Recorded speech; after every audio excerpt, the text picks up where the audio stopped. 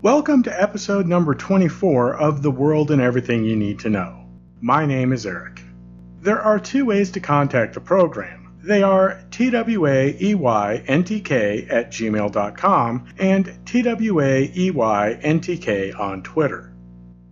The current popularization of the idea that carbohydrates are bad is a deliberate distraction from the real cause of many health problems.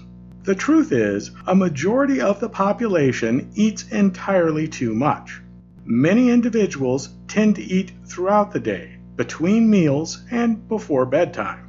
Individuals who eat only at designated meal times have far fewer problems with their health and far fewer problems with their weight.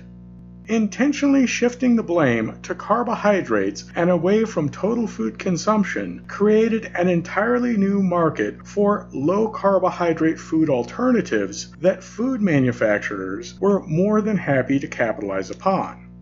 There is a fair amount of terminology in this episode.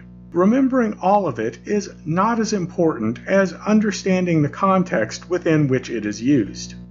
There are two key points to remember. Point 1. People promoting the idea that reducing carbohydrates is a key to losing weight fail to recognize that an overall reduction in the total amount of food consumed by an individual on a daily basis is a much cheaper, much easier, and much more effective method of weight control. Point 2. Carbohydrates are an important part of a healthy diet. All carbohydrates fit into one of four groups and are comprised of one or more of the following molecules: glucose, galactose, fructose, and xylose. These are known as monosaccharides, which is another way of saying one sugar. Any combination of two monosaccharides is referred to as a disaccharide, meaning two sugars. An oligosaccharide is 3 to 9 monosaccharide molecules that are joined together. It is worth noting that the term oligosaccharide is infrequently used outside of biochemistry and other related professions. A polysaccharide is any combination of more than 9 monosaccharides.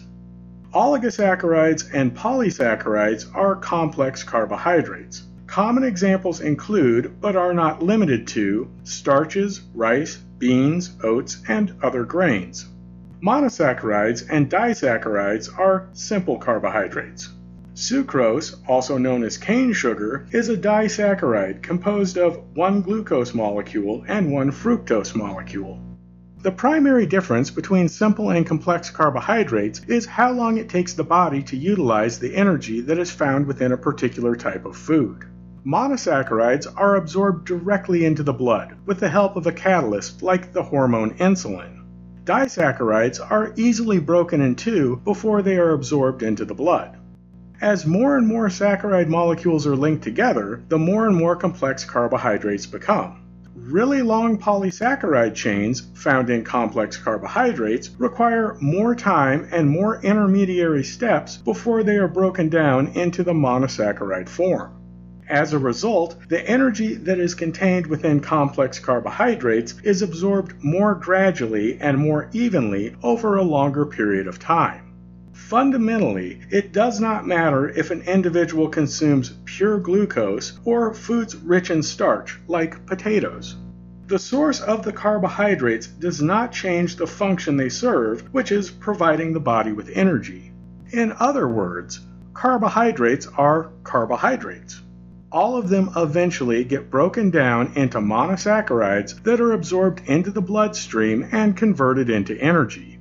Simple carbohydrates take little or no processing at all. When they are consumed, the blood is suddenly filled with tremendous amounts of sugar. The body reacts by releasing a flood of insulin because too much sugar in the bloodstream is very bad. Too much sugar raises the acidity level of the blood, which in turn weakens the walls of blood vessels and destroys capillaries over prolonged periods of time. This is the main issue diabetics have to worry about because their systems are not able to produce any or enough insulin when the body needs it. This initial spike in blood sugar and the rapid release of insulin can cause individuals to feel energized as the chemistry of the blood is quickly normalized by the conversion of sugar into energy. A common after effect is an excess of insulin in the bloodstream, which may cause individuals to feel confused, tired, and hungry.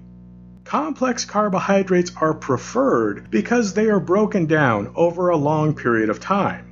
During that prolonged digestive process, the body is able to predict and match the correct amount of insulin that is required. As a result, an imbalance in blood chemistry is avoided or greatly minimized, and the body is regulated with a consistent level of energy throughout the day. The different ways in which the body reacts to simple and complex carbohydrates is comparable to the difference between sprinting a short distance and running a marathon.